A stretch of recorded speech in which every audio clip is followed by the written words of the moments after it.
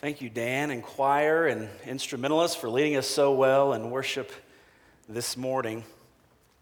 Well, Christmas is over. Here's the thing, though. We're still celebrating. There's an important holiday you may not have considered that is sandwiched between Christmas and New Year's Eve. We're celebrating this morning with countless other churches across this great wave of grained land of ours, another holiday. See, today is National Someone Other Than the Pastor Preaching Sunday.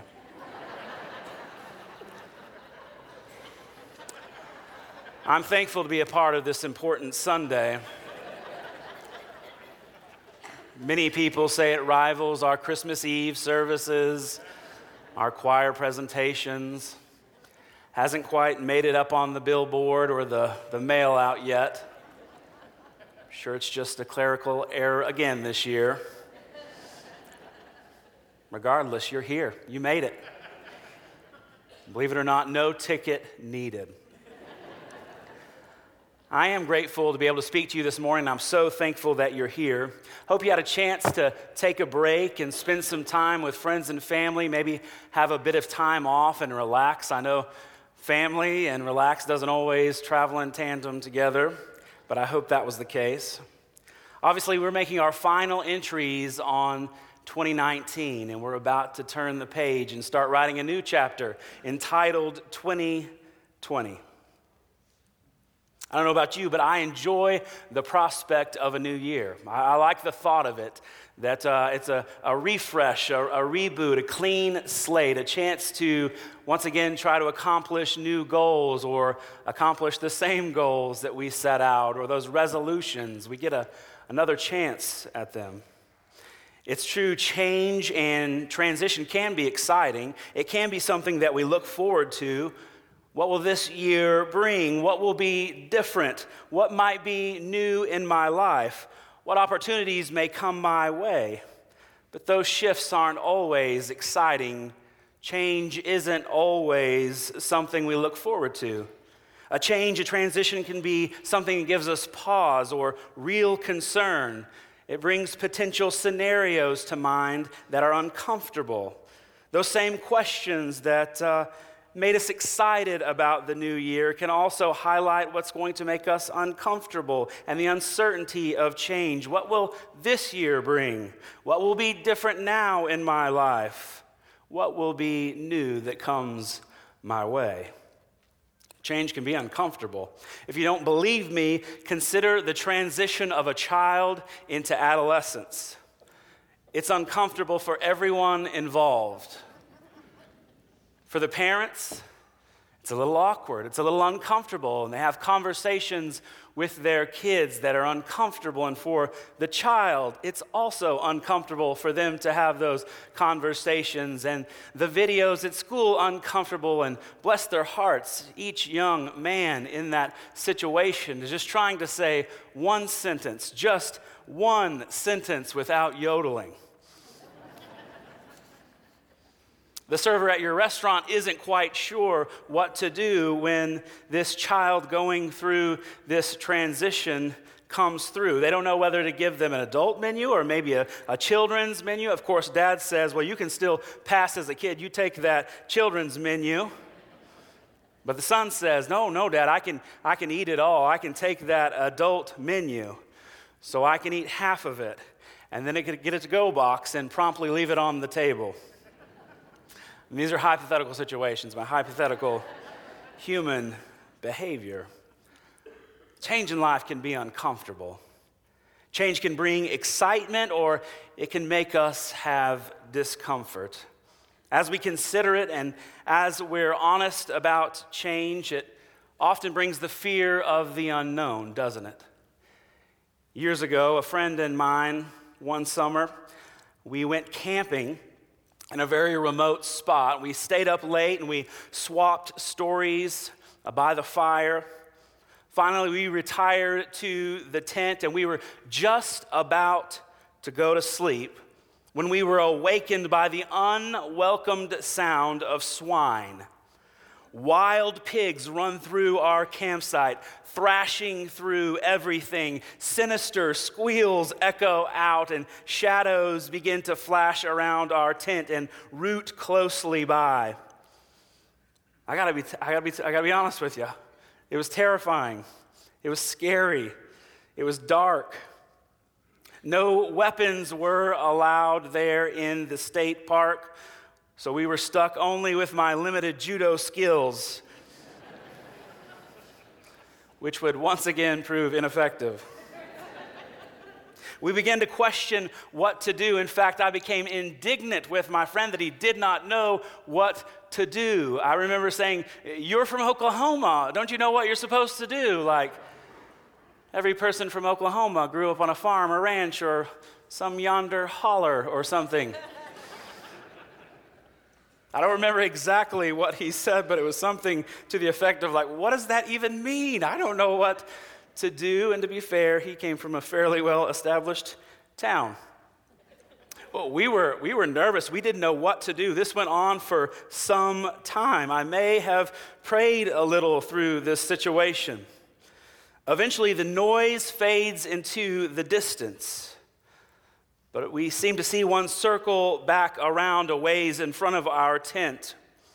It's not too far off. It won't budge.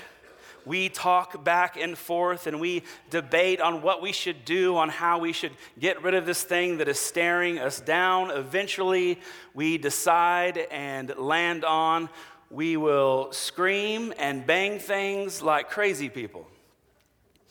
And we did. For longer than I'd like to admit. It won't budge, though. Eventually, we muster the courage to get out and shine the best flashlight to further inspect what we thought was for sure a 400-pound boar waiting to ambush us was just a rather large sack that had blown in and stuck to some brush in the distance. Not our proudest moment. It was the unknown. After hearing all those sounds, after seeing those flashes, being through that situation, it was the unknown. The fact that we couldn't see what was ahead, the fact that we were in the dark that caused such concern. Often it is our fears that have run wild, and the beast that we were sure was waiting was only a figment of our imagination. However, sometimes the boar really is waiting just outside the door. You may have real fear about what this year might bring after the year that you just had. What's next? What else can come my way? You may be left thinking, what will this life be like without her? What will this year be like now that he's gone?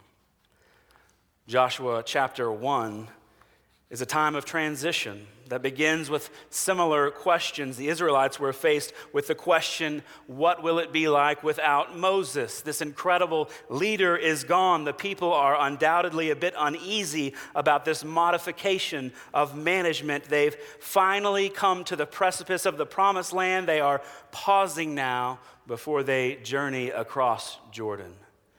In the long shadow of a legend, Joshua waits on the Lord's leading. Oh, what that must have been like. See, Moses' ministry wasn't without missteps, but make no mistake, his ministry was miraculous. Joshua, when Moses was around, staffs were made into serpents, and the Red Sea parted, and God's people were delivered in mass exodus from an unimaginable enemy. What can you do, Joshua? How can God work through you? Well, have you seen the detached thumb trick? Excuse me, young man, is that a shekel behind your ear? What do you have, Joshua?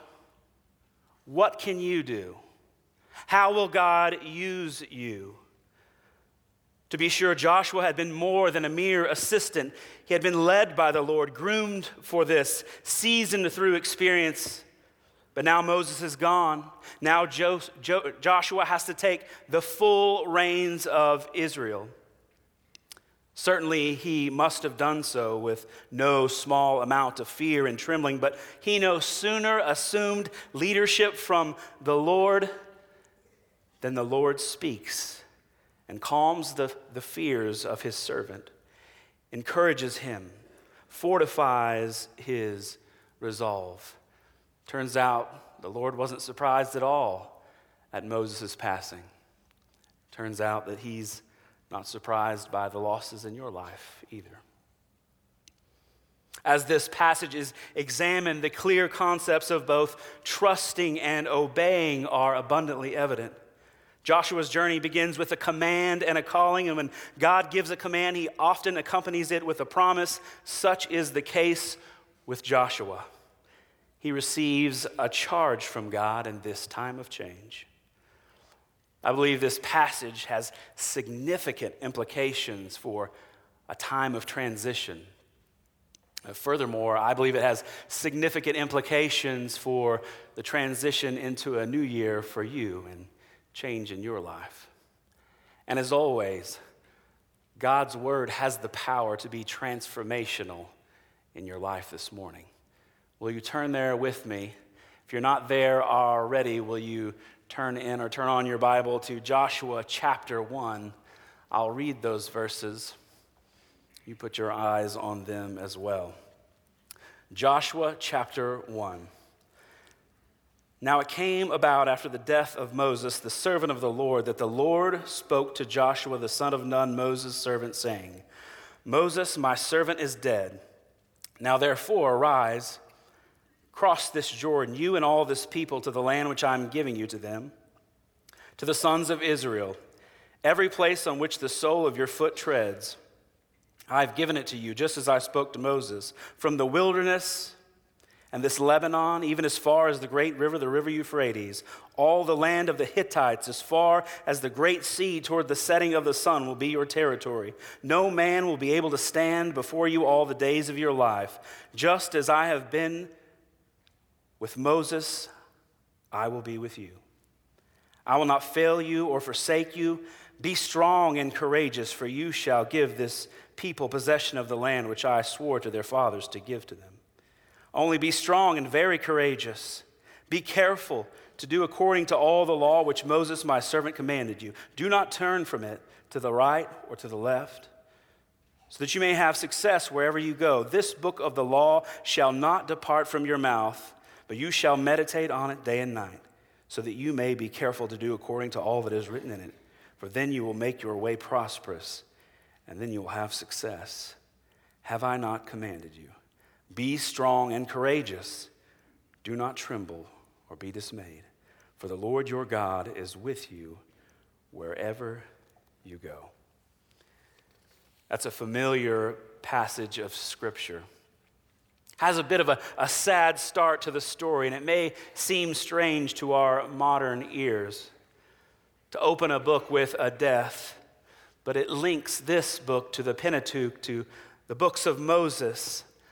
The Lord says, it's time to get up and go over Jordan, you and all these people. Go into the land that I've promised you. I want you to consider this morning the promise of God, and then the part of the servant. The first promise given is God says he'll give his provision. He'll give his provision. Look at verse 3 again. Every place on which the sole of your foot treads, I have given it to you, just as I spoke to Moses. Note that some 38 years earlier, Joshua had explored this good and fruitful land as one of those 12 spies.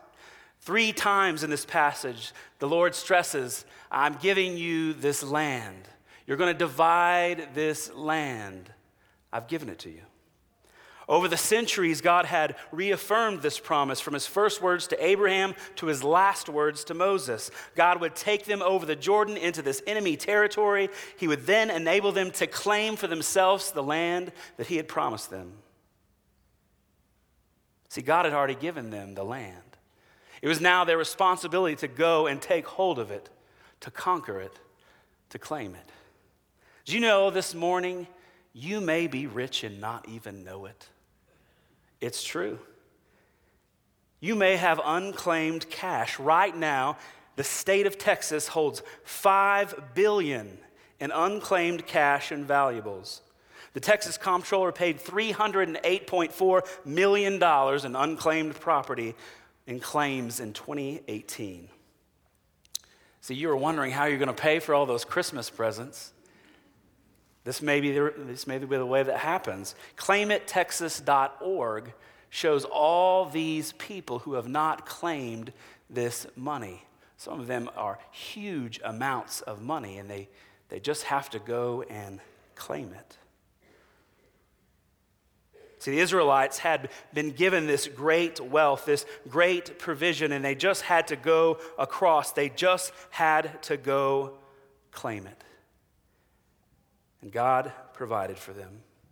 In fact, one of the very names of God, Jehovah Jireh, means to provide. And believer, you need to understand this morning that God has provided for you. In fact, he has already blessed us with every spiritual blessing, the Bible tells us, in heavenly places in Christ.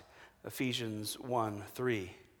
We too, in faith, have to step out and claim those blessings, claim those possessions that God has blessed us with. He provides. Philippians 4:19, and my God will supply all your needs according to his riches and glory in Christ Jesus. Matthew 7:11, how much more will your Father who is in heaven give what is good to those who ask him? And as James would tell us, every good gift, every perfect gift comes from God. It doesn't change. There's no shadow of turning. He provides. See, he promised to provide. Furthermore, he gives his provision, but he also gives his protection. Look at verse 5. No man will be able to stand against you all the days of your life.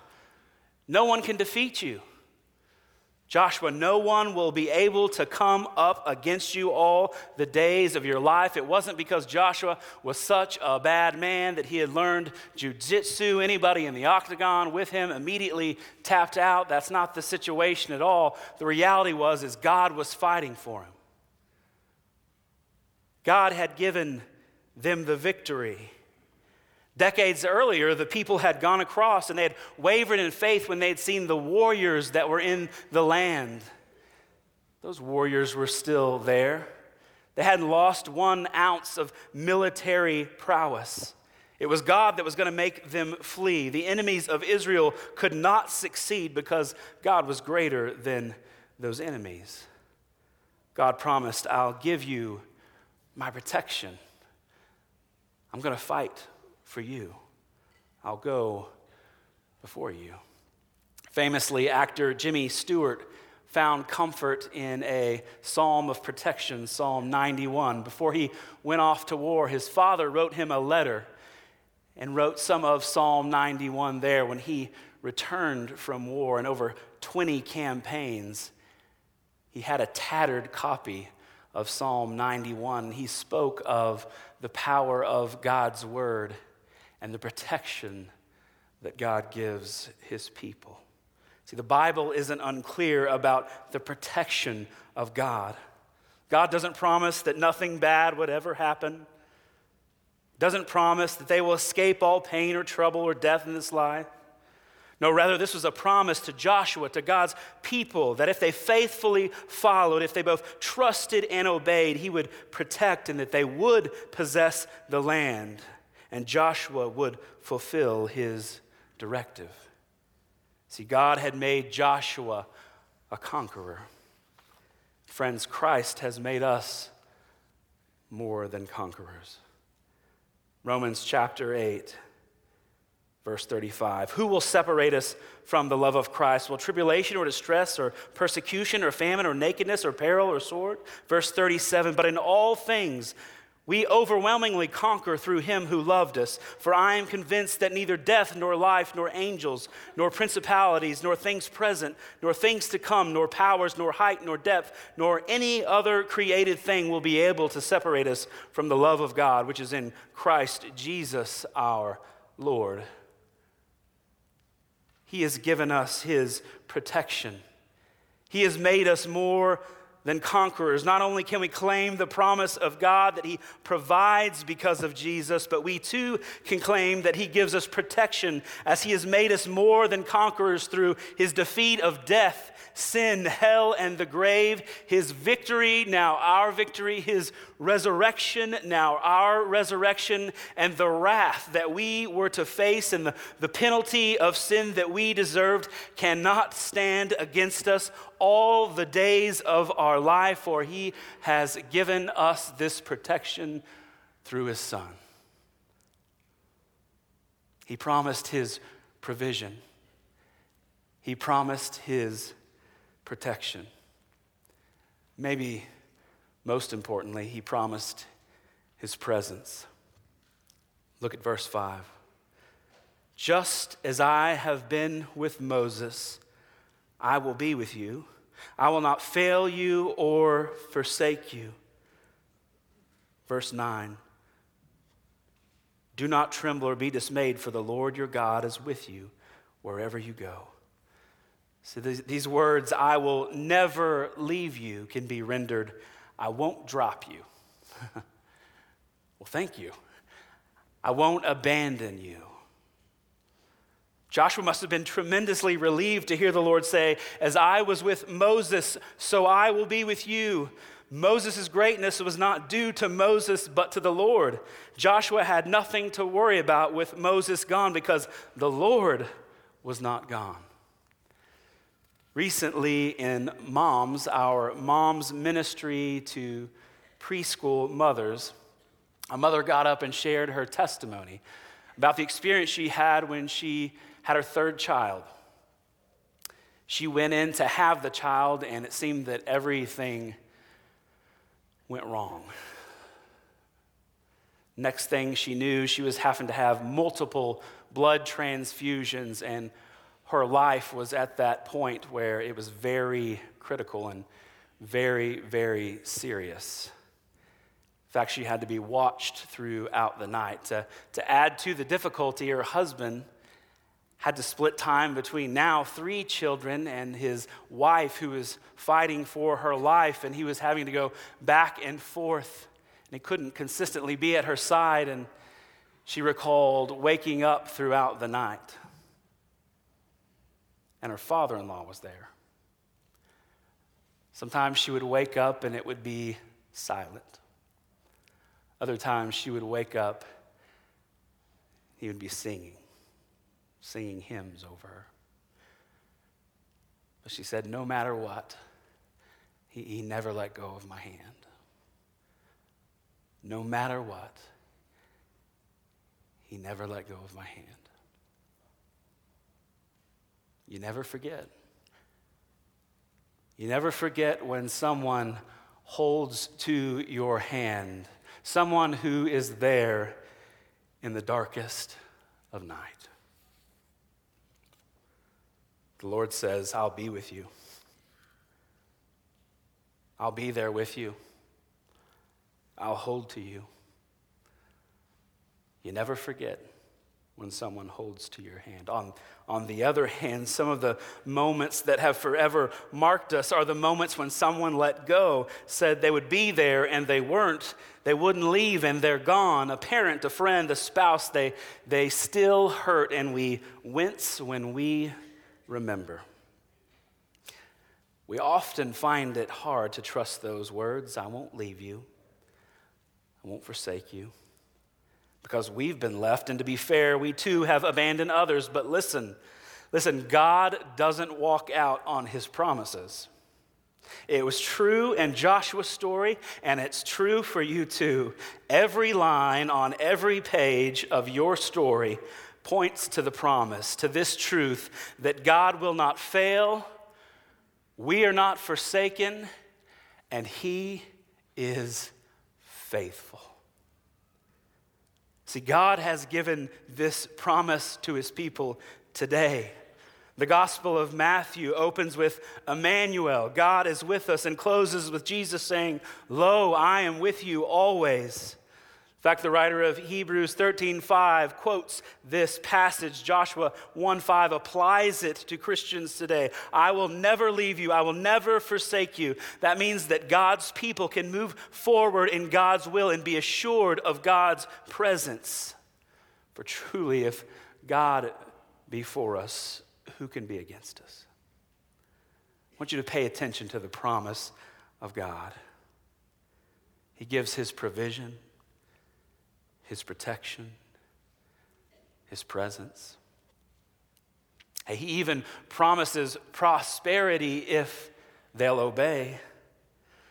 Now, in our minds, we have to abandon the Western notion of wealth and success and see a vision of prosperity that means accomplishing one's mission and God's given purpose in life. It wasn't that they would be happy and perfect and healthy and wealthy, but rather faithful, fruitful, successfully accomplishing and obeying what God had called them to. See, the Lord explicitly tied obedience to success. The God who had promised to give the Israelites the land would not do so apart from their obedience. Let me be clear as well. These promises aren't for everyone. These promises were to God's servants and his people. Not everyone gets a trophy and a juice box when God's team is victorious. This is exclusive for the faithful. For those who have accepted now in our place Christ's work on the cross as we consider it in our context. See, God promised his provision, his protection, his presence, and even his prosperity. But we can't forget the obedience side of this. We see God's part, but we have to consider our part and the part of the servant and his people. He tells us, be courageous. He tells Joshua, be courageous.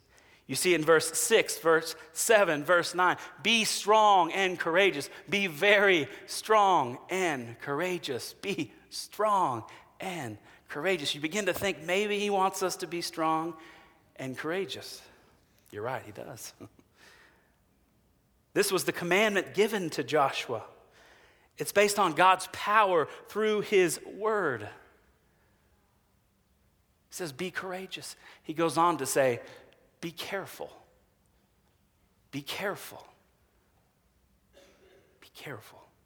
Be courageous and then be careful. In fact, I want you to look at verse 7 there. Only be strong and very courageous. Be careful to do according to all the law which Moses, my servant, commanded you. You look at verse 8, this book of the law shall not depart from out of your mouth, but you shall meditate on it on day and night so that you may be careful to do according to all that is written in it. To enjoy prosperity, to be successful in this conquest of Canaan, Joshua, you must do these things. You must be careful. My words must be on your mouth, and you must meditate on my truth in your heart. A final thing, he says, be courageous, be careful, and then be consistent. He says, don't turn to the left or the right. Stay focused, stay on the path. Keep continuing with what I've asked you to do. What about you? God's given us these precious promises. Are you holding up your end of the deal? Are you living this life courageously, carefully, consistently with God at the helm? Could it be this morning that God is directing your distracted gaze back to him? Don't look to the left, don't look to the right, look at me. Joshua, listen, I'm going to be with you. I won't leave you. So be courageous, be careful, be consistent. See, God promises Joshua, his servant, his provision, I'm going to care for you. His protection, I'm going to fight for you. His presence, I'm going to be with you. And I'll even give you success and my prosperity if you'll follow my word. If you'll be courageous, careful, and consistent in your obedience. Now, I know we're not crossing over Jordan into the conquest of Canaan this morning, but we are on the edge of change, on the tip of transition. And as we go into a new year, I wonder what your plans for another year are. When they're unfurled, your hopes, your dreams, your goals, your resolutions, do they reveal a blueprint for expanding his kingdom or for yours? He's given us these promises, but we must do our part. If you had to boil it all down, he says, be strong and courageous. I'm going to be with you. I won't forsake you. Joshua, be strong and courageous. I'm with you. I won't let you go. Maybe you need to put your name there this morning and hear the Lord say your name. Be strong. Be courageous. I'm with you. I won't let you go.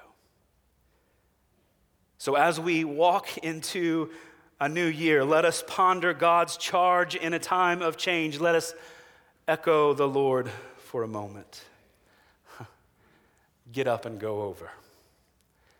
Be strong and courageous. Don't be afraid or dismayed, because the Lord your God, the Lord my God, is with you wherever you go. Will you pray with me? Lord, we thank you for the truth of your word. God, we're grateful that when our strength is not enough, God, your strength is perfect. God, we treasure the promises you give us in Scripture. We're so grateful for Jesus, who has made these promises a reality for believers. God, help us to walk into a new year, God, not fearfully, God, courageously. Not because of our own strength, but because, God, we know that you're with us. We ask and pray these things in the matchless name of Jesus. Amen.